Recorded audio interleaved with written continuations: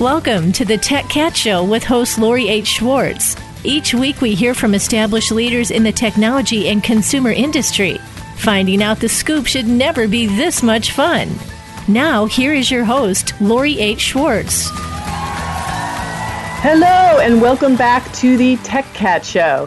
Now, for the last year, we have been digging into immersive content in a lot of different ways. And no matter who I have on the show, somebody always brings up virtual reality or augmented reality or even mixed reality. And it's been coming from a variety of different strategic corners in the business. But for the first time, we actually have a virtual reality director, and one of the first directors, I think, who's really came out of the gate known as a virtual reality director, and who has really sort of changed the idea behind being a director in this space. So let's have a big Tech Cat welcome for Elijah Allan-Blitz.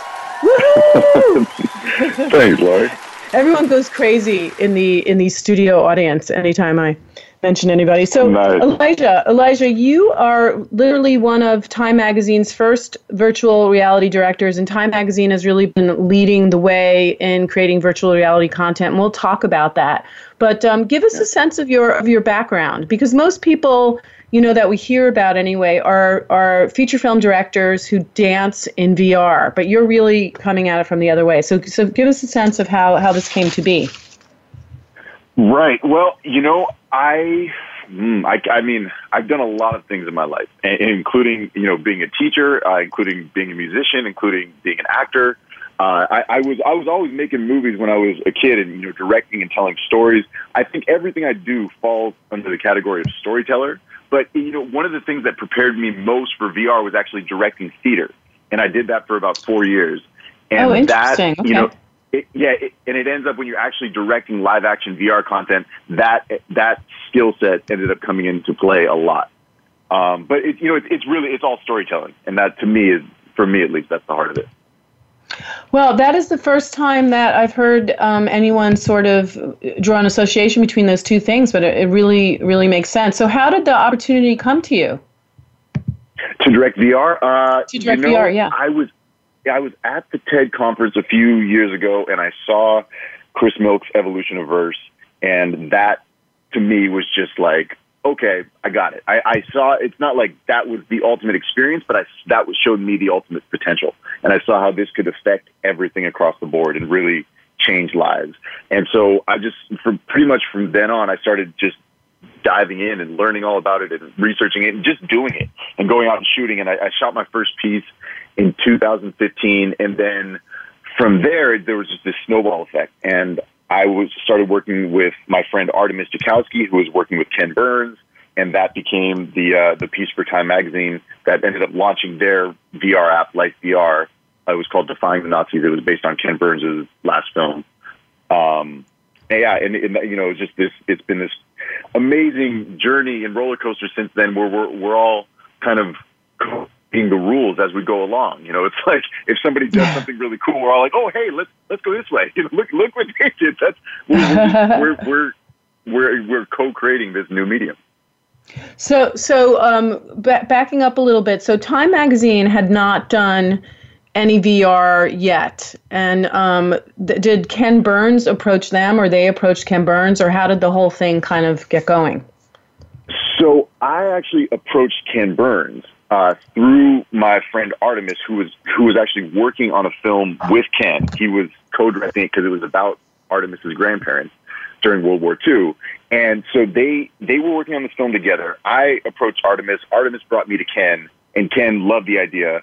I worked with VR Playhouse, and we created this experience, and we began working on it, and we weren't sure who we were going to go to. And when Mia Trams from Time Magazine heard about this, she said, "This is it." They actually tailored the launch date of their Life VR app to come out on the same day as the film.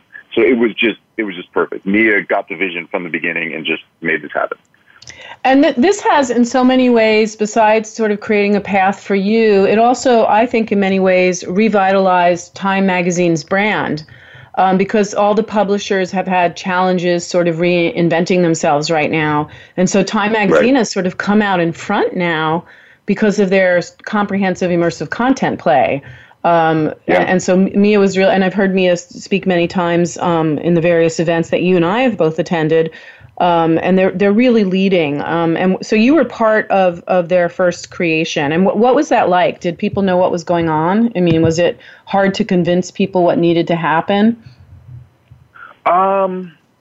Some people, yes. I mean, and it still is the case. Where when I'm making pitches, even to really established brands or creators or different people, it's like they're amazing, wonderful, open-minded thinkers, but until you actually see it, you don't quite get it. And so, a lot of the times it can't just be like a call or a Skype meeting or something. It's like I literally have to go wherever they are, put them in a headset and say, look, like this is what it is. This is what it can be.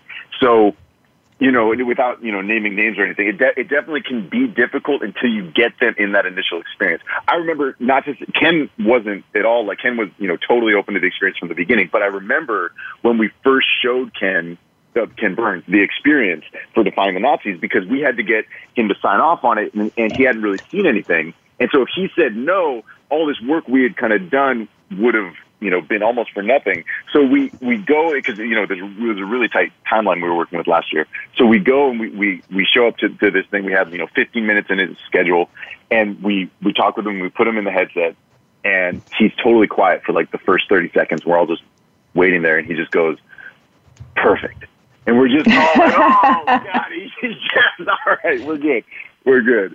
So yeah, it's a very important thing, especially in this stage of it, where people aren't familiar with this, where you have to show them. It's something you have to see to really understand. And of course, Ken Burns is a very famous and very successful documentarian who, in his own way, has done a lot of things with film, with focus, right? With moving, right. With turning stills into living images, and really leading the way in reinventing documentaries. So you brought him this new tool, and are you engaged with him anymore? Are there conversations about doing more work together? Absolutely. I love him and his whole team at Florentine Films and PBS. They're all amazing people. We're talking about a few more things. I can't mention anything because it's not official yet, but we are definitely in conversation, and we have a few projects that are starting to move forward. I mean, they're such great people. Obviously, I mean, you can tell kind of from their work. But just on a side note, what you just said about the images and coming in and out of focus. So when we showed him the experience last year, there was a part where in the VR experience, there's images, these still images of the Holocaust survivors in the sky, and you're hearing their voices as they're talking. And so when he comes out of the experience, he's like, this is great. He's like, but I would love it if you could kind of, when the still images come up, if you could kind of pan into them and pan away from them and kind of pull out. And I'm just sitting there just like in awe. I'm like, you mean like the Ken Burns effect? Basically like, what you do. It just was like, it was such an honor to be like, have Ken Burns saying basically, yeah, if you could use the Ken Burns effect.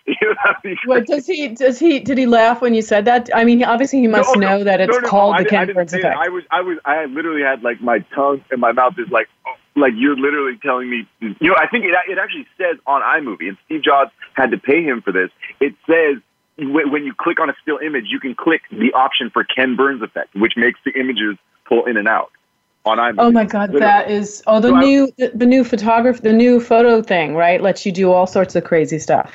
Yeah, exactly. Oh my God, that is a total mind blow. Now, one of the data points for this was that the VR experience generated over 400 million media impressions for the film, which in the end, when you're going to get funding and there's this side, immersive content project, what you're really trying to do is create engagement across the board with the main project, or vice versa, whatever piece of the VR experience it is, whether it's the main project or ancillary. Do you now have good case study to bring to people, and you can say, look, this is going to create more engagement for you?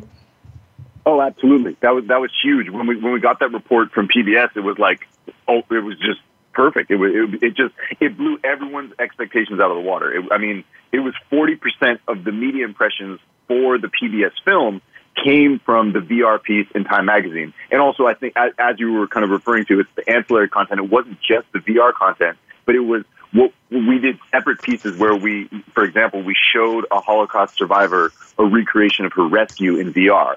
And so there's a video of that. And like that video had a link to the film. And, the VR piece had a link to the film. So all these, subsequent pieces that we created from the VR piece, it ended up getting 40% of the media impressions for the actual film. At least, that's what their analytics said.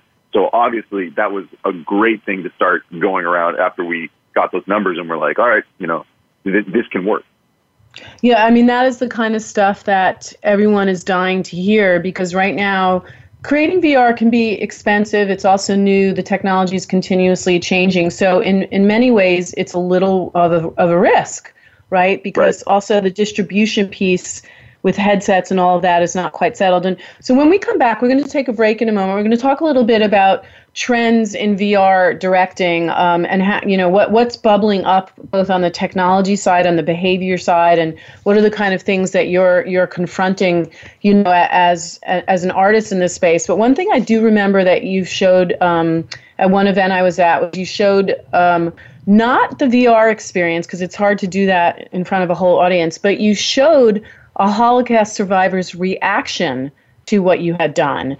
And it was so powerful. What made you come up with that idea? Because I was weeping during that. Oh, wow. Thank you. I mean, what's amazing is that was actually, for me, that was the reason we chose to focus on that specific segment of Ken's film. Because I knew that there were still, so they kind of have to back up to explain a little bit. There was, in Ken's film, it was about this couple from Massachusetts that went over during World War II and saved all of these Jewish refugees. And part of that, there was a section where they smuggled these 27 children onto this boat and got them to the United States without their families, just to save their lives. Their families said, please take our kids, and they saved their lives. And we could have focused on many other parts of the film, but I really pushed for focusing on the segment with the kids, because I knew a lot of those kids were still alive. And so because of that, what we were able to do once we created the experience, when you're on the boat, you're hearing interviews of the kids, you're looking around, you're seeing the Statue of Liberty as you pull into New York, and we were able to take that experience and show one of the children, she's an amazing woman, her name is Amelie Diamant Holstrom, and we were able to show her and document her watching a recreation of her rescue in virtual reality. Oh, wow. You just gave me a chill again. It was a very emotional experience. Well, we're going to talk about that more and get us some trends when we are back with the fabulous Elijah, who is giving us some insights on what it's like to be a VR director. So we'll be back in a moment on the Tech Cat Show.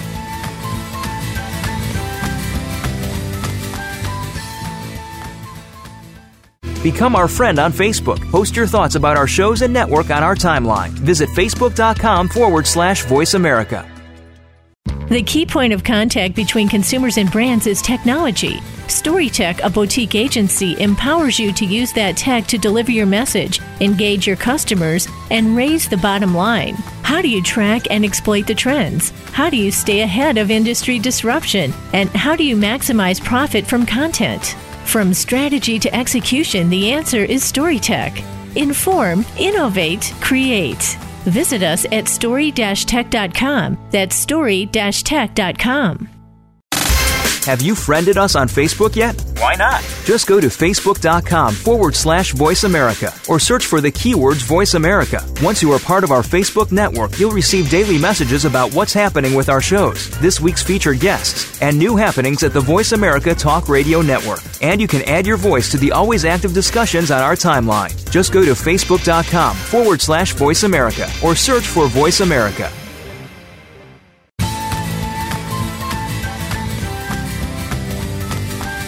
This is the Tech Cat Show with Lori H. Schwartz. If you want to find out more about our show or to leave a comment or question, send an email to Lori@techcat.tv. That's Lori@techcat.tv. Hi, everybody. Welcome back. We are chatting with Elijah Allan-Blitz, who is one of the first VR directors. Many people have been directing VR, but Elijah is really well known as a VR director, helping launch Time Magazine's virtual reality play. And we were just talking about a really clever piece he did to demonstrate the power of VR with a Holocaust survivor when you showed her in VR what the experience was like for her arrival to the United States. She was one of the children that was saved by being pulled out of Germany and sent elsewhere. And you were telling me, what's her name again? Her name is Amelie Diamant Holstrom. And what I was telling Elijah is that I've never, no one else in terms of letting people understand the power of VR has really turned the camera on watching someone watch VR, of their own experience. So it was so powerful. So what are some of the other trends that are sort of, bubbling up in VR, especially as a director? Are there certain things that you're noticing, especially over the last year, because it's been a tremendous year of evolution for virtual reality?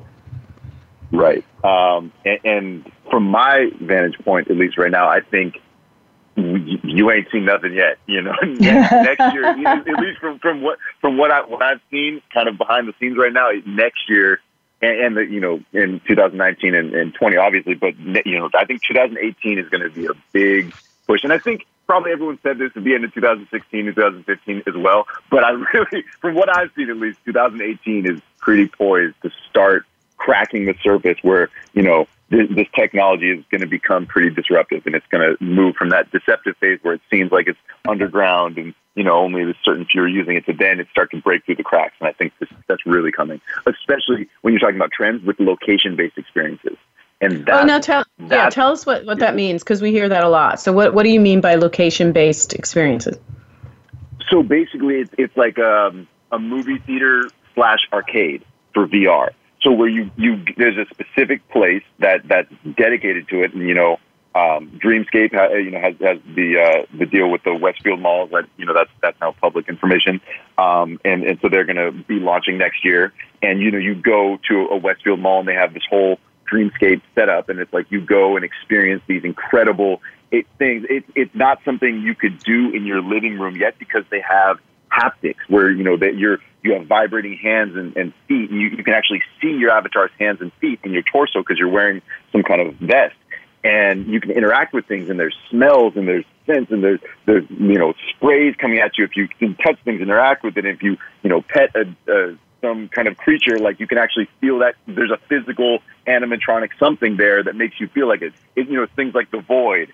Where I don't know if you've done that experience, but you're a Ghostbuster, and you're literally shooting the Stay Puft Marshmallow Man on top of the Empire State Building, and you smell burning marshmallows. Right. So this is a physical place you go to.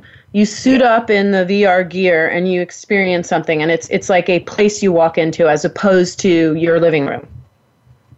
Exactly. Sorry, I probably just got a little overexcited talking about location-based stuff. As you can tell, I'm super into it. I think it's amazing. Yeah, but yes, that's a very good description of what it is. It's kind of the until the head-mounted displays and the really advanced headsets come out with the internal tracking and 4K each eye and like 180-degree wrap around, kind of take out your peripheral field of view. Until that kind of stuff comes out and is at an affordable price point that everybody can just buy for Christmas, I think that location-based is going to be the answer until then.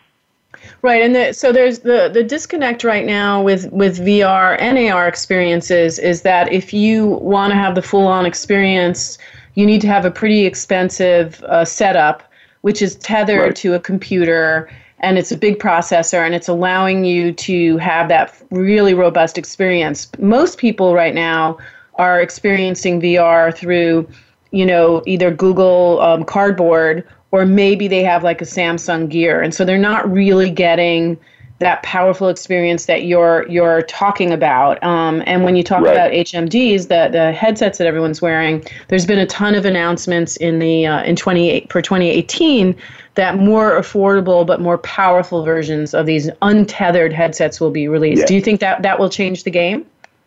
Oh, absolutely. At least that will be a very big step into changing the game. It's an interesting thing because if we compare this to all the other technologies, like the iPhone, for example, it's like with cell phones, there was just it seemed like this quantum leap where it suddenly, we went from these like flip phones to the iPhone, and it, maybe the BlackBerry to an iPhone, but still it was just this huge, like, whoa, it was just, light years ahead of everything else.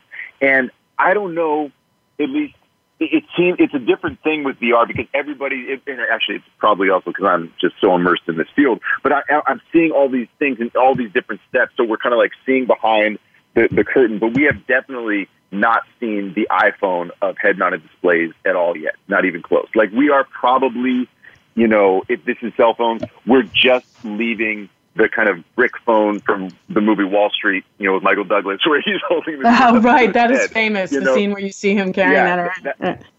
Right. And so that's about the phase I'd say we are. If you're comparing this to cell phones, we're about to leave that phase, as you're saying, when we get past the untethered stuff. And is that sort of the move away from 360 videos, which everyone was saying 360 is the next version of VR, and that will make it democratized, and everybody will understand VR because of 360 videos. Has that happened?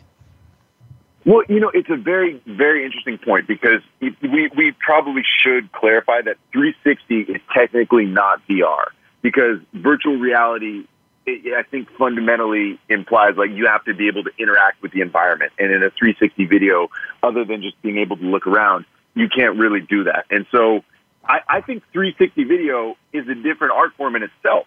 I don't think 360 video is necessarily just going to go away or it's not dead. It's just different. And we have to be really clear. So when we're talking about VR, we should make that distinction. Like, for example, the piece that I did for Ken Burns' film, that was a 360 video.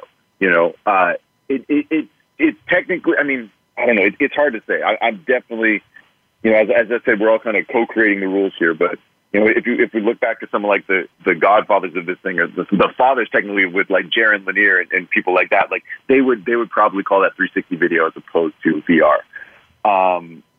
So yes, I think we're going to see a lot more actual VR with interactive, immersive experiences coming out, and somebody's going to figure out a hack for the phones very soon where you're going to be able to use both the front-facing and rear-facing cameras to get a depth map of some sort so you can actually start to do volumetric, interactive, virtual reality experiences with your phone on just a little kind of play. I think that'll happen sometime next year. And we have talked about this before on the show, but can you define what volumetric means for people that haven't heard it before? Yeah, basically, volumetric is you're it's to say that if you're looking at a person in a 360 video, or you have the headset on and you're looking at an individual, and I'm talking with you in a 360 video, I can just look at you and I can kind of look, turn my head to the right and to the left, but I'm only seeing just still really a 2D image of you, and I can decide to look at you or not because I have a full 360 environment to look around. But in a volumetric experience, which would be virtual reality, I could actually stand up and walk around you like we were in the same room together. It's basically looking at a digital avatar where I could stand up and I could go around and, I could see the back of your head. I could see the side of you. We could, interact in some way if this was like a live thing. So got it. Such a mind blow. And you were saying too that there's so much more to come in all of this. Are you actually meeting with technologists? Are you meeting with coders? Are you someone that they're coming to because they want to understand what can they do for you as the director and visionary? It's really a mix. I sometimes is the answer. That definitely happens. I also will definitely actively seek out people that I've seen their work or just the experiences that I want to be connected with or ideas that I have and say, hey, let's take this to this person and let's see if we can turn this into a reality.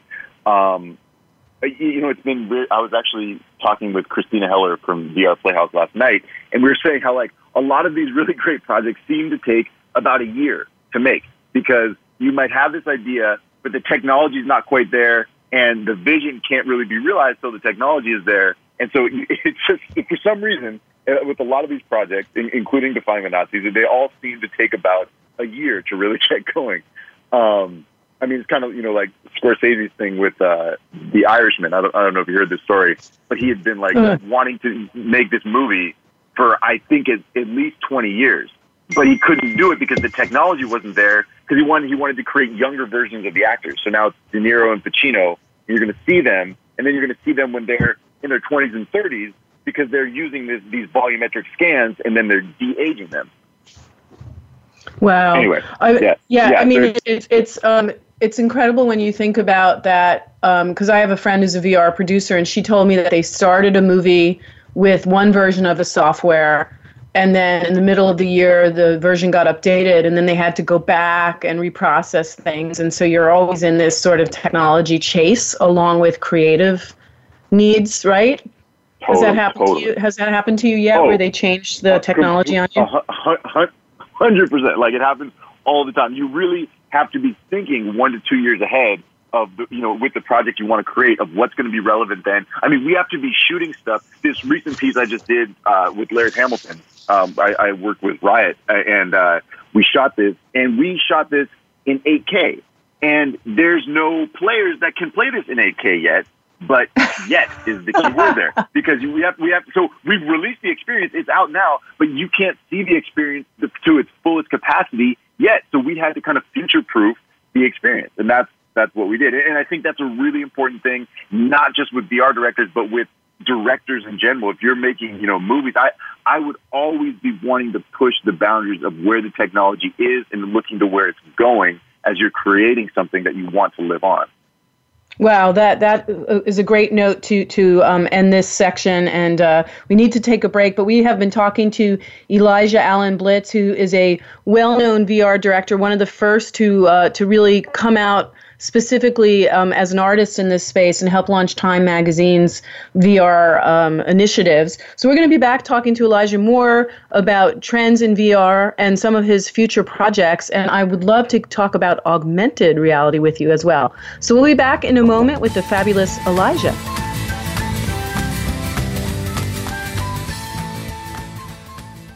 Become our friend on Facebook. Post your thoughts about our shows and network on our timeline. Visit facebook.com/Voice America. The key point of contact between consumers and brands is technology. StoryTech, a boutique agency, empowers you to use that tech to deliver your message, engage your customers, and raise the bottom line. How do you track and exploit the trends? How do you stay ahead of industry disruption? And how do you maximize profit from content? From strategy to execution, the answer is StoryTech. Inform, innovate, create. Visit us at story-tech.com. That's story-tech.com. Have you friended us on Facebook yet? Why not? Just go to facebook.com/Voice America or search for the keywords Voice America. Once you are part of our Facebook network, you'll receive daily messages about what's happening with our shows, this week's featured guests, and new happenings at the Voice America Talk Radio Network. And you can add your voice to the always active discussions on our timeline. Just go to facebook.com/Voice America or search for Voice America.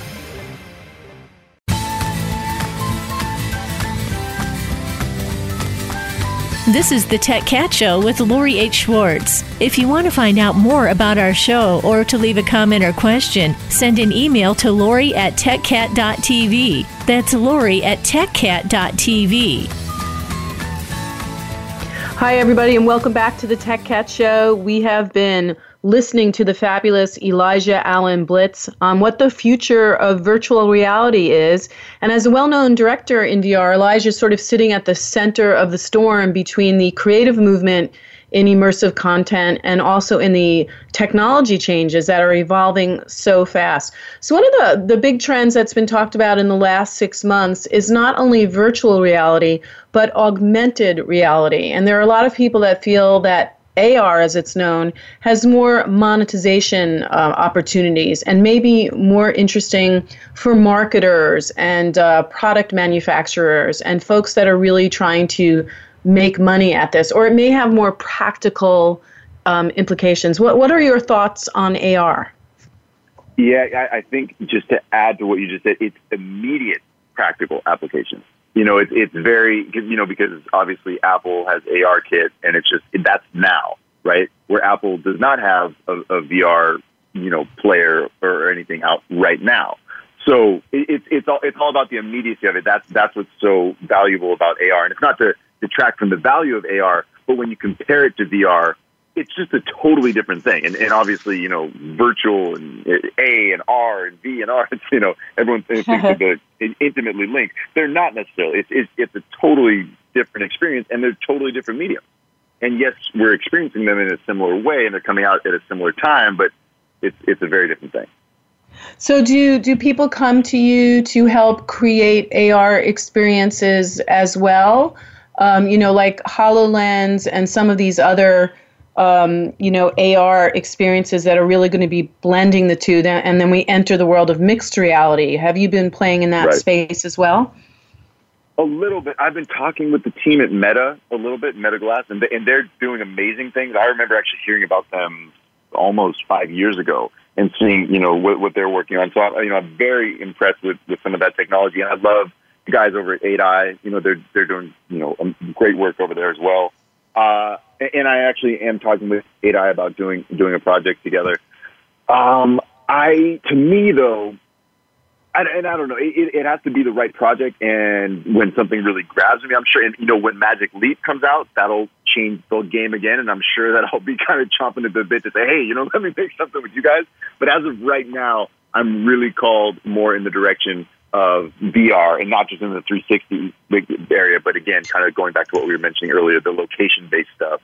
And to me, that's where a lot of this is headed next, and interactive, and creating experiences that really, in some ways, not to get too philosophical, but some ways will elevate consciousness, because that's where I see the potential of this going, is we can use these experiences to really affect the people that are watching them. And if we have that kind of power, we have to be very conscious of how we use it. Well, that's a really good point. I mean, when you were saying that, you just made me think of ayahuasca. Right. Because I have all these friends who are in Hollywood who are creating great content, and they talk a lot about ayahuasca, and not because they're big druggies, but they really refer to ayahuasca as medicine that elevates their consciousness, and so the same conversations are happening with immersive content, which is kind of a mind blow. So do you think that for you as a VR director, and as you said, you're a content creator in general, but do you have to think differently when you're working in VR than when you're directing theater or something else? Like, is there a different approach you have to take because the camera now is sort of in a different perspective? Oh, yeah, absolutely. I mean, the obvious thing, as I'll tell people when they're trying to get into directing VR stuff, I'll say, well, just remember, nothing is not in the shot, right? There's no thing behind the scenes. A lot of things you have to go hide behind, put the camera down and go hide behind a rock. You have to be aware that you can now. We have definitely done shots before where you can plate things out, which basically means we can be there and then we just take another shot, then we do another shot where we're not there, and then we can kind of comp those images together and plate it out. But mostly, that's a good thing to be aware of, is that everything is in the audience's field of view. Yeah, and there's so much chatter now too about live compositing and post-production changing so much because of all of this. So you can cover up the cameraman if you have to, but budget-wise, it's sort of better to shoot it the right way to begin with, correct? You don't want to have to worry about that later. So when you sit down and plan, then, are you doing storyboards like you would do in traditional filmmaking? Are you really planning out each shot, and then you have to plan where you're going to stick the camera and hide it? I have before. I've definitely done storyboards, and in reality, a lot of the times when you're actually out in the field, the storyboards just kind of go to shit. And it's good to have some idea that what you're thinking about, but it's really just kind of you get what you see when you're like, all right, this is the shot, this is the angle. Look at this. I didn't think about this. Let's get this. So how does someone who's coming up and wanting to go to film school, how do they learn about VR? Are VR programs being taught now? Is this how do you become a VR director? Well, the real answer to I can only speak from my experience. The real answer, from my perspective, is you just do it. You get a 360 camera, however much you can afford. It doesn't matter. If you create cool stuff, it doesn't matter the quality. Like, people will understand what you're trying to do and the story you're trying to tell, and they'll get it. So just get out there, get that experience. Even they have little plugins for like $400 or $500 you can put into your phone, and it's like a 360 thing. Just, start. If you really want to do this, start making it, because the barrier to entry is not that high. And it's similar to film. It's just start making stuff. There are classes, though. There was a great class at USC that I actually came and spoke with, and they're doing incredible things. Like, I had to remind the students, I was like, you guys don't get that you're a part, like a handful of people in the world that know how to do what you're doing. They're doing incredible volumetric scanning and capture. Anyway, yeah. So it's a very interesting time where the students are actually the pioneers in a real way. And is that because universities get fund? I'm sorry. Is that because universities are getting funding, or because they're able to do anything they want or something new right away, and because the tech is changing so much? I mean, is that why universities are in the role they're in? Partly. Definitely they have funding, and so they're able to do this really cool stuff. I mean, I remember when I was over at USC, there was I forgot the name of it. It's like I think it's the Zemeckis building, and they have the motion capture studio where they were shooting Beowulf there. And it's like, a lot of this experimental technology begins in these classrooms, and people were just kind of like, hey, well, what if we tried this? And because there's you're a student again. You're able to make mistakes, and you're not afraid of that, and you can try things and iterate, and that's what's so essential. So I think it's a mix between, yes, they have the budget, they also have the open-mindedness, they're not afraid to fail, quote unquote fail, and then also they have an incredible teacher over there with the guy named Eric Hansen, who is the reason I came and spoke. He has a company called X-Res, and they are doing fantastic things. I mean, they had, I think I can talk about this. I'm pretty sure they released it. It's like a volumetric photorealistic scan of an Egyptian tomb that you cannot get access to. And so what that means, volumetric photorealistic scan, is that you put on the headset, and it is a complete, realistic, accurate, photorealistic, meaning it's not CGI at all. It doesn't look CGI, at least. It's just real. And you can walk around the environment. It's not just a 360 video. It's real VR. And it's a tool that you could never, as an individual, have access to, So stuff like that, that's a huge, obviously, for me being a teacher, that it's just the education component where it's like, let's take kids all over the world on virtual field trips. Let's go to impoverished schools where kids can't, don't have access to stuff, maybe have never left their neighborhood. And let's take them, to the Galapagos. Let's go to the children's hospital and bring them to Egypt, where like maybe they can't get out of their bed. Anyway, I can hear your excitement, and I'm getting excited too, because I have an 8-year-old, and I love the idea that her education is going to evolve because of all this. We had a gentleman by the name of David Kleeman on the show who does a lot in children's toys and VR for kids, and I'm always worried about that. But do you think there's any brain changing because of VR? Is that something we should be at all concerned about? It's definitely something we should be aware of. I don't know the research. I don't think there actually has been enough research done yet to see the development, the impact of development on kids' brains. So I think we should be aware of it. I think that there is something about keeping a screen 2 inches from our eyes for that long of a period. So we should definitely be aware of it. We should look into this more. I don't know, but also I think let's experiment. Not experiment with the kids, but let's do this research. Let's get some answers to those questions, because it is something where we're not using screens. Maybe there's something where we're actually projecting the images into your retina in a way that's maybe less harmful. I don't know, but let's start to figure that out, because this is such an incredible tool, and we have to find the least harmful way to use this tool. Right. It's so funny because we'll talk about this. We're going to take a break in a moment, but you were mentioning sort of Ken Burns' aha moment, and everyone, it seems, has an aha moment with VR, and especially in education. I was really excited when I experienced being on Mars and Right. watching the Mars project with the astronaut. Oh my God, I'm forgetting his name right now, but the one Buzz with Aldrin. Yeah, Buzz Aldrin, right. Having him talk to me on Mars was a mind blow. So I think, you're Yeah. absolutely right that the potential here is tremendous. All right, well, we're going to take a break. And when we come back, maybe you can fill us in a little bit on what you have coming up. What are some of the things that you're doing to educate yourself? Who do you listen to, and what are you going to, conferences, shows, to keep yourself up? Because there is so much changing, but yet at the same time, you're a busy working professional, so it's the juggle right now. So we'll be back in a moment on the Tech Cat Show with Elijah Allan-Blitz, who is, as well as being one of the top VR directors, is also named after a prophet,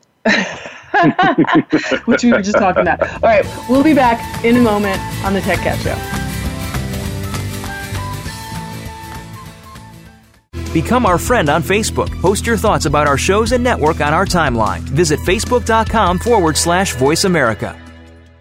The key point of contact between consumers and brands is technology. StoryTech, a boutique agency, empowers you to use that tech to deliver your message, engage your customers, and raise the bottom line. How do you track and exploit the trends? How do you stay ahead of industry disruption? And how do you maximize profit from content? From strategy to execution, the answer is StoryTech. Inform, innovate, create. Visit us at story-tech.com. That's story-tech.com.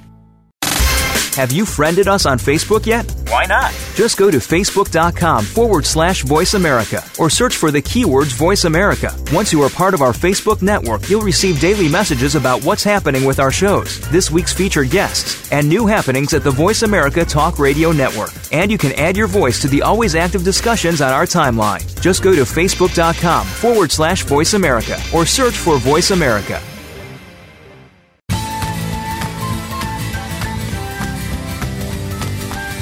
This is the Tech Cat Show with Lori H. Schwartz. If you want to find out more about our show or to leave a comment or question, send an email to lori@techcat.tv. That's lori@techcat.tv. Hi, everybody, and we are back. We've been talking to Elijah Allan-Blitz, who is a top VR director, and he's been filling us in on some trends and how you move through this crazy world where the technology is always changing, as well as consumers' behaviors around adopting this new form of content. So, Elijah, how do you keep up with everything? I mean, you're working, so you're learning on the job, but do you go to any trade shows or conferences to keep up with everything? Is there any show or any Twitter followers or anything that you're reading that you think is like top notch to help you keep up to date? Oh, yeah, gosh. I really, you just have to have my phone, set to alert me about, specific things. I mean, there's Upload VR. Let's see, I don't even, I have to kind of look at the phone to see how many different alerts I get. But also, it's just, every time, Facebook or anybody or Google or Apple or somebody has an announcement, just staying up to date on that stuff. Because, a lot of the times somebody else will miss that. And, I've been in meetings before where they'll be like, work, but if we release it, fourth quarter next year, we won't have enough time. There won't be a wireless headset, and it's like, oh, actually, no. Santa Cruz from Oculus is going to be coming out fourth quarter next year, so it's perfect. And just to keep up to date on that stuff is very valuable to be able to pull that information out in meetings in real time because it's in your head. As far as conferences, VR on the Lot is always amazing every year. CES. Even going to these film festivals and just seeing what's out there and making sure you check out the cutting edge experiences, seeing Hallelujah and what they did, with Litro and, seeing a Tree Hugger, what Barney did. I don't know if you've seen that experience, but it's one that won Tribeca last year. Anyway, keeping up to date on that stuff is very, very important because it's part of our medium. If you want to tell stories in this medium, you have to know the tools you have to tell the stories you want to tell. So tracking other artists as well, seeing what they're doing, and then you bring up such a great point that you have to walk into a meeting understanding what's going to happen with the technology in the next year or two, because to your point, it takes that long for a project to launch. So you have to know where the tech is going. Who was your favorite host and moderator at VR on the Lot? Oh, Lori. Oh, okay. I just wanted to make sure. Yeah, of course. Oh my God! Now, whatever you do, I'm with Lori. Vote for Lori. 100%. I can't help myself. And in terms of regular trade shows that were normally for filmmakers and content creators, are you seeing them all start to develop immersive content areas? And are we now in the next evolution of that, where everywhere we go, we're going to be learning about immersive technology? I think we're very close to that.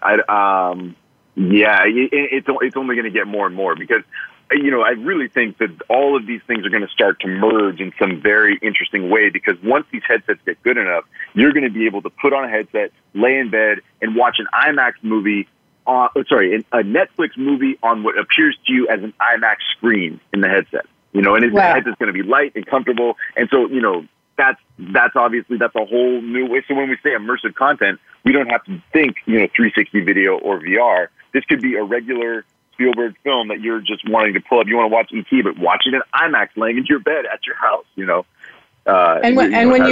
you refer to IMAX, you mean like the really big screens, the really wide circular experiences. Exactly. That you have to those they're just a regular straight on movie, but in a really beautiful visual way. And are you do you spend a portion of your day, like a lot of folks that we interview, just reading? I mean, are you sitting there just reading emails and Twitters and all the alerts? Do you have to have you operationalized that where you cut out a part of your day and you just know I'm going to read? I don't. I keep it pretty open. It's just kind of like in the moment that I have time, I'm constantly absorbing information. I use different apps. There's one called Pocket that lets you save articles, which is very helpful because sometimes I'll see something, that's awesome, but I can't read it right now. So I'll save that and I'll make sure, I take time, whether I'm on a plane or in the car or wherever, just to, set it and go. Also, a helpful trick in the car is, at least on the iPhone, there's an option where you can listen to articles, not just audiobooks, but articles. And how do you do that? I've been wanting to do that. How do you do that? What's the trick? So helpful. So it's somewhere in settings, and I think it's under speech in accessibility and settings, and you turn it on and you basically swipe with 2 fingers from the top, and it starts to read whatever text is on the page. And it's a little robot voice-ish, but it's good enough. You totally get it. You can adjust the speed. And that's so helpful to me, obviously, because in LA we're driving all the time, and so being able to get through articles and you absorb information as I'm moving and grooving throughout the day is very helpful.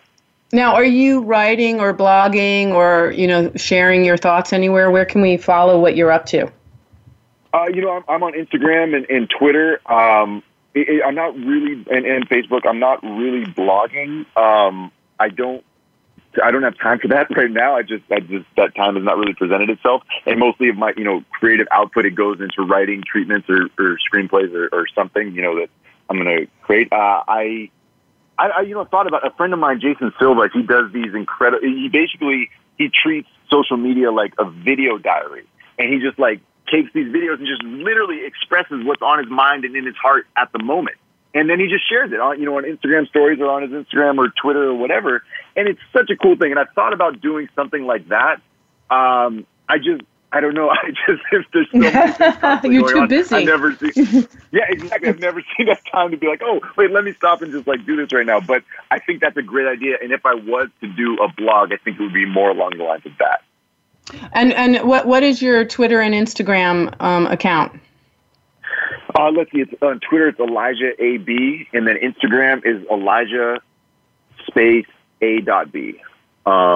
But if you just Google Elijah Allan-Blitz, there's no other Elijah Allan-Blitz in the world that I know of. And so that is true. That is true.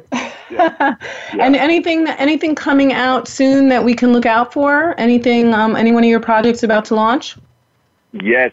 So this isn't about to launch, but it's about to go into production, and I'm so happy to get to say this because this has been almost exactly a year, a little bit over, that I'm working on this.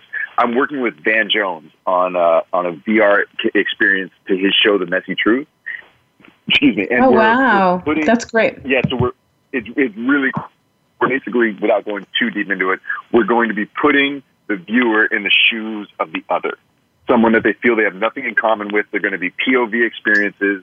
Oh, I love that. I love that. Yes. That's fantastic. Yes. So you're actually helping to solve some of the challenges in the Trump era. And he's such a powerful thought leader. It's an attempt. It's just to see. Everyone says this is the ultimate empathy machine, and it's like, all right, then let's use it as such. Let's give it a test, and let's see what we can do. It's honestly more of a social experiment in a lot of ways, because we're really going to try, and we're going to take this around the country and see what we can do and what kind of effect it actually has. And it really is an experiment, as a lot of these VR experiences, but this is one that obviously, I'm very passionate about, and I think you can understand why. Wow, that is so exciting. So we have been talking to Elijah Allan-Blitz. We have to jump off on the Tech Cat show now, but Elijah's been dropping insights about the future of VR, what it's like to be a top director in the space, and all of his new and exciting projects. So check him out on social media. Keep an eye out for his new Van Jones project. What's it called? Oh, The Messy Truth VR. The Messy Truth VR, and all sorts of other cool stuff. Just Google him and you'll get to check out his Defying the Nazis project and all the other things that he's done as really a futurist and a leader in the VR space. Thank you so much, Elijah. Oh, thank you, Lori. This is awesome. I'm going to leave a glass of wine for you at my house, okay? Right on. Okay. Bye, everybody. We'll talk to you next week. This is Lori, the Tech Cat Show.